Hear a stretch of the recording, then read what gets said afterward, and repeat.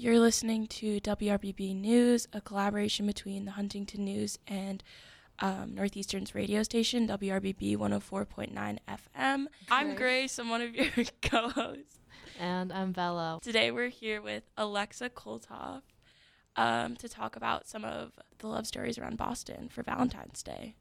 Alexa, do you want to tell us a little bit about how you collected these stories and some of the interviews you did, I guess? Yeah, so basically we had this idea pitched to us by someone who mentioned the New York Times Modern Love Project.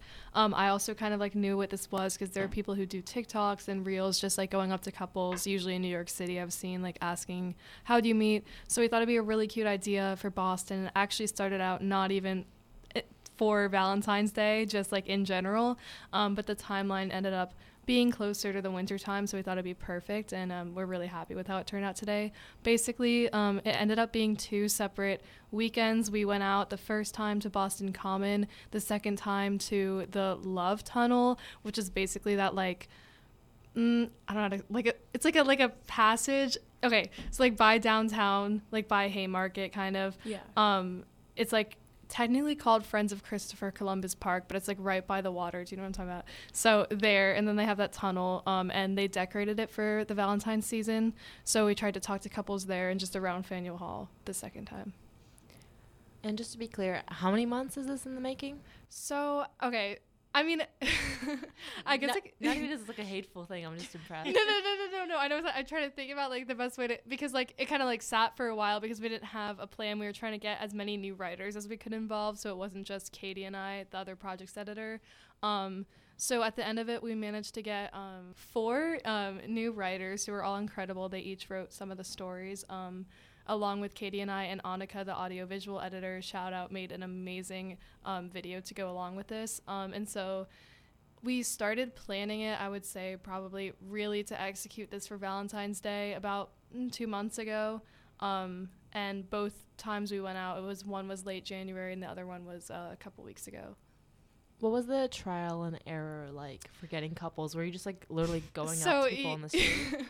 So man on the street with journalism is always a really funny thing. Mm-hmm. For this, the first time I kind of braved it and I was like, I'm fine doing it, because I have to do a lot of that for work as well. So we would see someone who looked like a couple, and then I'd kind of awkwardly approach them and be like, hey, are you guys a couple who lives in Boston? Because that was the main thing, is that they had to live in Boston. So the biggest trial and error, I would say, was there's a shocking amount of tourists from the UK here during the winter season.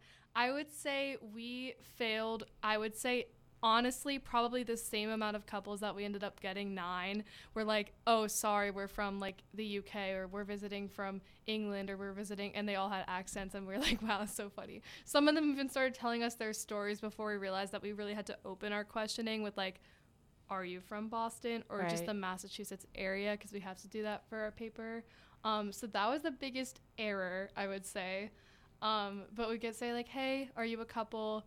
Do you live in the Boston area? And then they'd kind of look at me why are you asking me this? But they'd hesitantly say yes. And then I go, well, I'm actually with a group of student journalists from Northeastern. And then I'd turn around and point 10 yards away where everyone was, and we'd all wave. And I'd be like, will you please come with us? It will take a few minutes. We're doing a love stories project for Valentine's Day. Mm-hmm. And they'd laugh, and then they'd come over. We'd ask if they were okay being videoed. And all of the couples except for one were. So we have a lot of great content with that as well.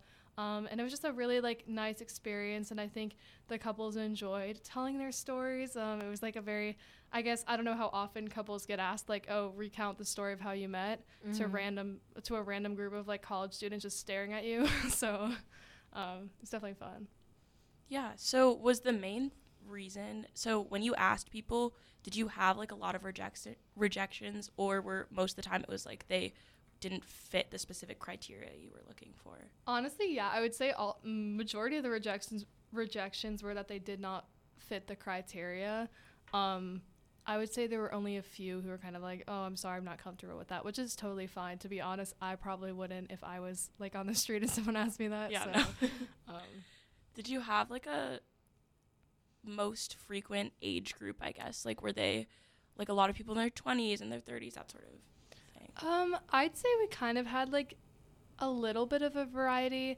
I think our vision was like we'd find some really old, cute elderly couple sitting on a park bench in the common. That did not happen. I'd say majority of our couples were like in their 30s or 40s, I would say. There were a couple ones really on the younger end. One of them, like the guy graduated from Northeastern, and I would say he looks like he's still like mid to late 20s. So there's like kind of a nice variety, and we had one couple that was a little bit older. They've been together for 33 years, so that was really nice. Yeah. Did you feel like you had, like, I guess with that, a lot of people who maybe went to school in the area and graduated and now just live in Boston? Yeah, so we actually had quite a few people who had relationships with Northeastern, which was funny because we were not anywhere near campus. But a few people said they did their grad school at Northeastern. A lot of people were from UMass or other schools in Massachusetts. And then one couple was from Bates in Maine. So I would say predominantly all like from the Northeast, except we actually had one couple who met in India, but now that they live here. Got it. Yeah. And in terms of the videos, they're not available on the website, right? Is that just for the Instagram? No, it's on the website too. Okay. Yeah. I thought I was checking and I couldn't quite find it. It kind of like all came together. It was kind of a multi-step process with getting everything on the web. We have an amazing web manager now, Ariel, and she was able to really get everything looking nice on the homepage. So, is the multimedia aspect of how you presented this article something you guys want to like continue to do in the future as, you know, the Huntington News? I definitely think so. I think we've had so much amazing AV content lately. I mean, between the Bean Pot, the Man on the Street about the MBTA closures with this, it really like gives people a visual element, especially in today's day and age where everyone is like, doesn't really have a lot of capacity for reading long news stories. People like, you know, scrolling on Instagram, scrolling on TikTok, and just receiving their news that way, especially when it's something that's appealing or funny even. It's like a better way to engage with our news. So I definitely think like most of our stories now we're really aiming for to have that video element with it. Not to toot our own horns, but I will say I think you guys do a good job of promoting this podcast, WRBB News. I like how you guys have like little words pop up. Oh, I love the format of it, how it like highlights the word. No, it's great. I think like also podcasting, radio show, it's the future of journalism. That's exactly what we told you to say. That's exactly right. No, I think I said that to you.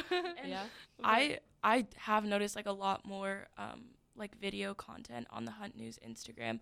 I remember there was something, I think it was for Spotify Wrapped or something. Yeah. Where it was like, what's your top artist, that sort of thing. Like I love just like short video components like that. I think that's really cool. For sure. I mean, I think the main thing is there's so many kind of like lifestyle-ish trends we see on TikTok, on Instagram. So incorporating that into our news coverage is definitely something that's good. I mean, personally, I think the greatest thing we've produced in the past few months is the Bean Pot video where Annika went to BU's campus. I don't know if you saw that. Yeah, no, that was I actually haven't seen it. No, that's funny. You have to watch it. She basically like man on the street to people at BU and was like, "Can you say one nice thing about Northeastern?" That's so funny. Like ahead of the Bean Pot final. No. And it was really, really funny, especially because it's like a different audience. It's not Northeastern students, so definitely check that one out. And that one also went a little viral on TikTok. Oh, I think it's like close to 50K views, which is pretty good. Awesome. So shout out Annika again. Like none of this is me, no credit.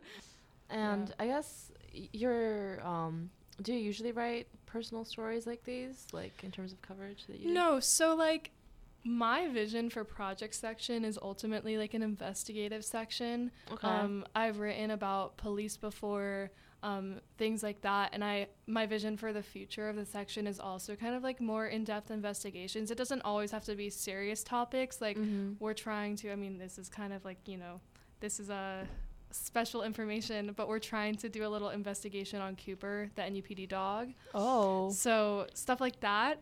However, I think this love story project, even though it's like, I mean, not out of my comfort zone, it's just not something that like would pop in my head like, oh, I want to write about that. I really did enjoy the experience, and I think again it's something that people like to see. So yeah, I guess kind of just a balance.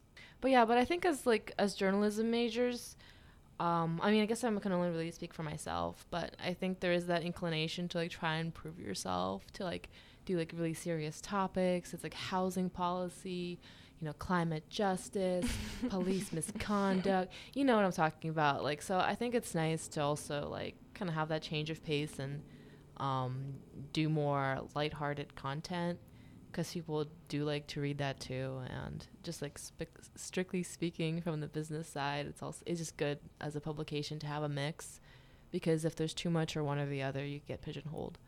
But I think it's very cool what you guys did here. I agree for sure. I think that's also like a public misconception of journalism. I feel like if you go up to anyone and you're like, oh, I'm a reporter, I'm a student journalist, whatever, like they're ultimately like, get away from me right now. But like not everything is negative, you know? So I think like you look at the news, and if you ever see like those occasional very rare stories where it's like, oh my God, like dog saved, or like look at this therapy dog, or look at this like positive interaction that happened, kind of like, wait, why is this on the news? But I feel like, again, it should be something more common. So yeah, absolutely. And I think it's pretty clear. I feel like stories like this are some of the most viewed stories because they're so enjoyable to read. And also, like, I feel like this was pretty like heartwarming for some of them, especially the couples that have been together longer. So it's definitely nice to see like fun stories like this. No, it was really cute. Oh, also I probably should have mentioned, so we had 9 couples, but one of them actually is not a couple. Oh. So basically, like, in this trial and error of going up to people, we were like, first of all, we were freezing, because the first time when we went to the Common, it was one of those really cold days, so the kind of day where like our today. Feet were getting cold, you know? Yeah. So we were kind of like hoping for one more interview before like we took a warmth break like in a local coffee shop or something. So there was like, I mean, it looked like a couple. So I went up to them and was like, hey, are you guys a couple? And then the like immediate instinct, like no hesitation, was like, oh no, but we can be, or like we can pretend to be. And I kind of laughed, and I was like, wait, you know, because if you stop people and they're friends, usually it's like very awkward. They'll be like, oh no, we're just friends. That happened a few times, but I was kind of intrigued. So I was like, wait, like, tell me more. And then they basically said they're best friends. He has a boyfriend. So they were very, very comfortable with each other. And they actually had, I think, one of the cutest stories. So I wrote that one. Nice. Shout out Gemma and Evan. But arguably their photo, too, looks more couple-ish than some of the couple photos. So yeah, funny how that works. Yeah. So. Did you ever go up to someone and have something uncomfortable, like, oh no, that's like my son or my daughter, or something like that? Yeah. I've seen like a couple videos of people. We had a few of those. Oh my goodness. Because sometimes it's difficult to tell, especially when people are bundled up. I feel like with coats and hats, scarves, you know, it could be difficult to see age difference like that. But definitely it's like that moment where from afar we kind of like, you know, spot the target and we're like, okay, we're going to go up to them. Then as you get closer, you kind of see, oh, wait, it looks like a little age gap here. So we're kind of like, should I still ask them? Because, you know, some people, like, there is a big age gap. Is in. No. But, like, it was too much. So I think I even asked, I can't even remember anymore, but, like, I asked one couple, quotation marks, this is not a video, and they were like, oh no, like no. And then I didn't even want to ask, like, oh, is it your father, your daughter? It was a whatever. crazy age gap situationship that you spotted. That's probably what happened for sure. No, I think that would have been really fun. Like, I kind of wish we had a little more diversity in the couples for sure. But we can always do it again. I mean, there's a lot of people in Boston, a lot of people in happy relationships. So yeah. Yeah, not me. I mean, we are recording this on Valentine's Day because I'm married to the job. Oh, yeah. Boom. But yeah, thank you so much for coming in, Alexa. Thank you. Yeah, this has been WRBB News. Thank you for listening.